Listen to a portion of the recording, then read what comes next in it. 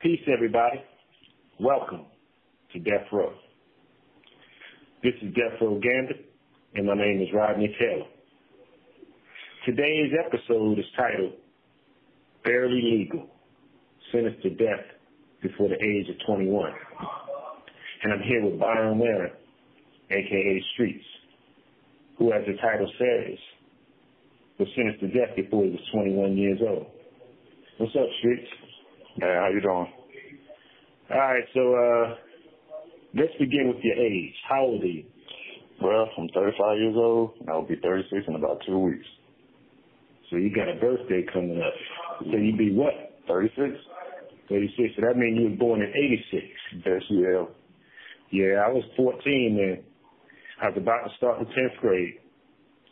That was a good year, especially for hip-hop. You had Rakim, KRS-One, and the WAP. You don't know nothing about that.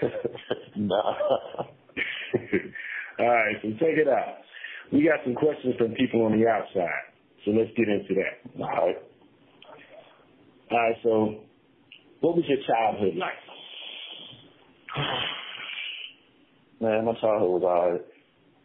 See, I was born and raised in a small town in South Carolina. And I'm raised in a big family, so I got cousins everywhere. But at the same time, it was kind of lonely because my grandparents was always overprotective of me because I was sick. You know what I'm saying? I always had seizures. I always fall and bruise something, might break something. You know how that go now. Yeah, we call you Mr. Glass. Yeah, okay. So I really couldn't go nowhere. I couldn't spend like the cousins' cribs, and everywhere I go, I got to be with my grandparents. So it was kind of lonely. It was kind of hard for me to make friends also because in school I used to get picked on a lot for me being skinny, me being dark skinned, things like that. So it was kind of hard for me to make friends as a kid. But at the same time, it was still good to be around family too. So it was all right. So you say you had a big family. How many brothers and sisters you got? Let's see. I got 4 brothers on my mom's side. I got a brother and sister on my father's side. And they didn't grow up with, they grew up with you, right? No, my brothers on my mom's side, they was raised by my mom and their father. I grew up by my grandparents. My mom had me when she was 18, so when she gave birth to me, she left. And my brothers and sisters on my pop's side, they lived in another state. I never knew who they was until around about 16, 17 years old. Okay. So how did you feel about that? I mean, growing up, you know, your mom's, she left, and you say she left you with your grandparents. Yeah. Well, for one, like I said, when I was sick growing up, my grandparents felt like my mom wasn't ready for me. Like I said, she was 18. She didn't get a chance to finish school, so she ended up, you know what I'm saying, going somewhere to get a GED. If I'm not mistaken, I think it was like Job Corps or something like that. Okay. So the deal was when my mom was ready to come and get me, she'd come and get me. But my grandparents, they was like, nah, they ain't going for that. They got attacked. You know, okay. I became their baby, so it was like, nah, he ain't going to the city. He gonna stay right here in the country. So that's why. Now, you said a small town in South Carolina. You kind of glossed over that. What's the name of this town? Utahville. Utahville, South Carolina. All right. And ain't nothing but 216 people. Now, I know a little bit about South Carolina, but not that much. So what big city is that next to? We about 45 minutes from Charleston, about 45 minutes from Orangeburg, about 30 minutes from Somerville, and about 30 minutes from Sumter. So we kind of in the middle. Okay. All right, so tell me about this. I mean, I know about the main streets a little bit, you know what I'm saying, but people don't know about the main streets. Let's see. Streets is one of my many nicknames I have, but I got the main streets for 2 reasons. One, my mom, when I moved to North Carolina, my mom was like, boy, you always out there in the streets. Every time I look around, you in the streets. You walk in the streets, you in the streets. Your name might as well be streets. So I kind of adapted it to the main streets. All right. Well, believe it or not, that's always been one of my favorite nicknames for people because I didn't really have a nickname growing up until I was about 15 to 16. All right. Streets, Utah bid. All right. So, you got here in 2007. Yep. So how was that? I mean, how did people treat you when you first got here? When I first got here, I'm gonna say people treated me with open arms. This is my first time in prison, and so stories I used to hear about coming to prison is like, when you come to prison, man, you have to set an example. So you're gonna have to fight the first biggest person that comes to you. You're gonna have to fight him just to set an example. So who was you looking at? When I first got here, right, believe it or not, when I first got here, they sent me downstairs to pod 3. And when I first got here, 3 big white guys with no shirt on came approaching me. So I was like, man, here we go. So when it came approach, I guess the one on scene, he was like, yo, man, this ain't this type of party. I was like, what you mean this ain't this type of party? He was like, look, man, this ain't where we at. You know what I'm saying? We just trying to make sure you all right. You know what I'm saying? Welcome you to, you know what I'm saying, death row. And that's it. I was like, all right. You know what I'm saying? So they went and go clean my room. I still was watching them. You know what I'm saying? Just in case they try to jump me with But once I realized we want that type of party, then everything was cool. Yeah, I was one of the guys there because I was on Pod 1 at that time when you got here. So we used to go to chow together. Yeah. And, I remember you when you first got here. Yeah, when you asked me about special ed. Yeah, that's when we started realizing we was old. Because then I was 35. You know, so I remember you when you got here. Yeah. 20 years old. Yep. Long time ago. Yeah, and you're 36 now. Yeah. So you didn't have any bad experiences when you got here with just, people, welcomed you, like you said, with open arms. But that was the same type of situation I had when I first got here. I expected death row to be a little bit more intense, but, we have a unique setup here where, we get a chance to socialize and, interact with each other on a day-to-day basis. So yeah. You didn't have any problems like that. Yeah. Like my first encounter of death row was, before I got here, it was like a movie called Redemption by Tippi Williams. That was my first experience with death row. I never knew what death row was, you know what I'm saying? By me living down the street from this prison, I still never knew what death row was or death penalty was, you know what I'm saying? And my first encounter was, like I say, the movie Redemption. That's the first time I ever seen anything about death row. And so this is your first time in prison, and you land on death row at 20 years old. First time in prison, landed on death row at age of 20. That had to be a shock for you. It was. When they gave me the death sentence, they told me to stand up, and the only thing I really remember was they put handcuffs on me. You know what I'm saying? I didn't hear none of the sayings that the judge was saying, and none of that. Somebody had to tell me what he said, you know what I'm saying, because I couldn't believe that I actually got it, you know what I'm saying, so. Okay. Well, that was, like I said, you're 20. That had to be a shocking experience, and like I said, I've known you since you got here, and I've seen you grow up. And so the people want to know, how have you changed since you've been on death row? Growing things. Having the thought of you gonna die in prison kind of mess you up mentally. So, like my first maybe 10 years, I had like an I don't care attitude. Like I just started, wilding out, going to lockup. Really didn't care about, rehabilitation because I felt like, what was the point? You know what I'm saying? Mm-hmm. I'm going to die. Even though there wasn't doing no execution at the time that I got here, still I felt like it wasn't no hope for me to get out. You know what I'm saying? Like, I'm going to spend the rest of my life in prison. I'm going to die in prison, so what's the point of change? Mm-hmm. And then I ended up going to solitary confinement in 2011. Okay. And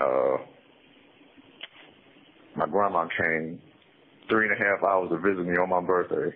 And I went to DHO on my birthday, and they took my visits from me on my birthday. And when she got here, they won't let her in on my birthday. And my grandma is like 83 years old now. Okay. And this is the first time I ever heard my grandma say one curse word, and she cussed me out. And that kind of broke my heart. It kind of broke, you know what I'm saying? So I was like, I can never put my grandma through that again. So my process started in. Yeah. So I believe I became more patient. I believe I became more aware of who I am, who I truly am. You know what I'm saying? From that experience. From that experience. Now, you say wild and out. I don't know you as a wild and out type of person. You know, I used to catch a whole bunch of different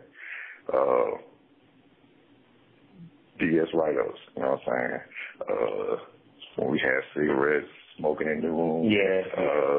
Cursing out CEOs. Rebellious type of stuff, like, you know, in schoolyard, I'm going to do what I want to do type stuff. Yeah. When I first got here, I spent 2 months on lockup off the rip. Okay. So it was just things like that. Whatever CEOs tell me to do, I don't do it. Okay. Yeah. I've been there. Yeah. We've all been there. So, yeah, that was a messed up situation they did with your grandmother because, for one, they're not supposed to take your visits like that. Yeah. You know what I'm saying? If a visit is already scheduled, yeah. You know what I'm saying, they're supposed to give you your visit and then initiate the suspension of visitation after that. Yeah. You know, how old was you when that happened? 20 something. You got off lockup? Because I'd probably still be on lockup. Yeah. So that situation, you know, not wanting to disappoint your grandmother is what, you know, sparked the change. Yeah, it's what sparked the change. Is I felt like that I came at that point. I felt like I was getting older. You know what I'm saying? I don't need to be acting like the teenagers that's out there on the streets now. You know what I'm saying? I felt like that it was time for me to grow up. You know what I'm saying? And prove everybody wrong because everybody always thought of me as, you know what I'm saying, the bad kid. You know what I'm saying? So I was like, nah, it's time to prove people wrong. You know what I'm saying? I'm not what they think I am. You have 60 seconds remaining.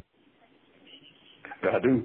Yeah, so, you know, that's our signal that we got about 60 seconds for this first call, you know what I'm saying? But you're a father. Yep. You know what I'm saying? So that means, you know what I'm saying, by nature, you're supposed to be a mature individual. By nature, yeah. All right, so we're going to get into that when we get back. All right. All right. You know, for those of you listening, you have 30 seconds remaining. The phone calls that we make are for 15 minutes in duration, and when you have 1 minute left, what happens is what you just heard. You get a 60-second notification, then you get a 30-second. And so with that, we'll dial back and continue. All right, so we're back. What was I saying? Of course I remember. I got a good memory. We were talking about you being a father. Yeah. How many children do you have? Two. Yep. I have a daughter. I have 2 daughters, actually. One of them passed away.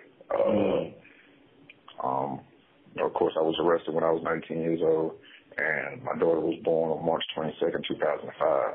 And I got arrested on November the 9th of 2005. And my daughter definitely passed away on December 14th of 2005. So 2005 was it was a good year, and it was a bad year for me. No doubt. So that was kind of tough for a 19-year-old to deal with. You know what I'm saying? And then to this day, I still kind of deal with it, but it took a long time to accept it because I dealt with that burden of it was my fault. You know what I'm saying? So it took a lot of help, healing, praying, different things to get to the point to where I'm at now. And I really, and it's sad, but I really don't have a relationship with my other daughter like that because I wasn't around for her growing up to what she is now. But at the same time, I'm still a proud father that I was able to leave something out in the world to make the world a better society. Get what I'm saying? So I felt like a brighter version of me is out there holding it down until I can get out there. And I think we all feel like that because one thing as a parent, you want your child to be better than you were. Yeah. And so considering our lives have taken a better a turn for the worse or a bad turn, we definitely hope that our children will be better versions of us, and that makes us proud. To hear that they graduate from high school. Because your daughter, she getting ready to graduate, or has she graduated? She's getting ready to graduate. And I know that has to make you real proud. So you say you don't have a relationship with her. Do you try? I'm trying now. That's what's up. You know what I'm saying? One thing, my daughter's 26. And it's like, having conversations with her is like trying to pull teeth. You know what I'm saying? But, she answers the phone, she listens. So we just have to keep trying because, in their eyes, we kind of let them down, especially with girls. We're supposed to be the light of their life, and here we are, in prison. So it's rough on them, and we have to, we have to understand that and just be there. Yeah. But you've had some pretty good influences around. You've been around some pretty good people. Like, there's a lot of young guys, like we call y'all the next generation here. Or, it's a few of y'all that's around the same age. We are being interrupted by the CEO, so we're going to have to resume this in a moment as soon as I see what she wants. Okay, I'm back. We have a new CEO in the booth, and there's two Taylors on the block, so she called the wrong Taylor. So what was I saying? Because that kind of threw me for a loop right there. You were saying? Oh yeah, you had some pretty good influences, and we call y'all like the next generation because all of y'all are. There's several of y'all that's about 35, so y'all about the same age. Yep. And it was like that when I was in my late 20s and early 30s. A lot of us were all the same age, and we all around y'all right now. So we got the older generation and the younger generation. But you've been around some pretty good guys here who have positive attitudes and stuff like that. Yep.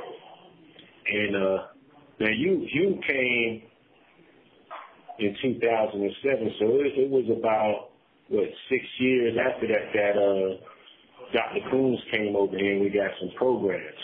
Yeah, I remember that. So what was people want to know what was one of your favorite programs? Well, I got two, and both of these run neck and neck. And of course, you already know one of them is Toastmasters, even though I hate public speaking, as you can tell now. It's probably hard to tell to the person that's listening right now. But yeah, Toastmasters and the drama class. Those are two of my favorite programs. The drama class. The drama class. Why the drama class? Because I thought I'd never see the day where I'd be out there acting in front of anybody or even participating in a play. That's right. You was in 12 Angry Men. Backstage, but yeah, I was. Okay. That ain't acting. I was one of the original members, but of course I injured my knee, torn ACL, and I had surgery, so somebody else took that position. But my position was a script manager, so I kind of take that with pride because I had to make sure everybody else learned their scripts. You know what I'm saying? So I had to learn all theirs, order to make sure they learned theirs. I ain't gonna take away from your blood. I'm not gonna take away from your blood. It's all right. It's okay. But yeah, but you did attend participate in a lot of the programs. Like you said, you mentioned the Toastmasters, and yeah, I know that wasn't one of your favorite things, but you pushed through it, and you found your niche. You know what I'm saying? And your niche is just being yourself.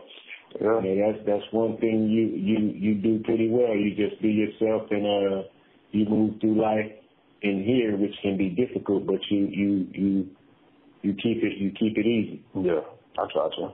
Yeah. Well, before we wrap it up, we haven't had visits. We just recently got our visits back. Because of the pandemic, visitation was shut down pretty much for 2 years. So now that we have visits back, I want to ask you the question of who is one person you would like to visit you the most? Everybody that know me know I love my grandma to death, you know what I'm saying? Unfortunately, my grandma should be coming in the next 2 weeks, so I'm looking forward to that. But the one person I really want to see the most is my mom. Okay. I haven't seen my mom physically in 17 years. My mom can't deal with the fact that her oldest son is on death row. You know what I'm saying? She can't see it, you know what I'm saying? And she don't want to, you know what I'm saying, come down and see me in this situation. And I respect that, you know what I'm saying? Because it's a mom. A mom never want to see her son in a messed up predicament. So I understand that, but at the same time, like I said, I haven't seen my mom in 17 years. So I would love to physically see her. You know what I'm saying? I get pictures of my mom. I talk to my mom every time on the phone. But physically seeing my mom, I would love to see that. You know what I'm saying? And I believe that happened one day. Not in prison though. Yeah. You know what I'm saying? So. Well, hopefully that'll happen for you. Yeah. We're gonna pull for that. And so with that, we're gonna close out. Appreciate you pushing through and being down to do this. I appreciate it. Because I know this ain't public speaking, but it's just me and you. Yeah. But you know me pretty well. I know you, so we good. Yeah. To the listeners, we want to thank y'all for listening. As always, as we are starting to say, welcome to Death Row. That's our catchphrase. This has been Death Row Gambit. Next week, we will be featuring an episode titled Distant Relatives, featuring Jimmy Lawrence. We look forward to you listening. Take care. Be safe.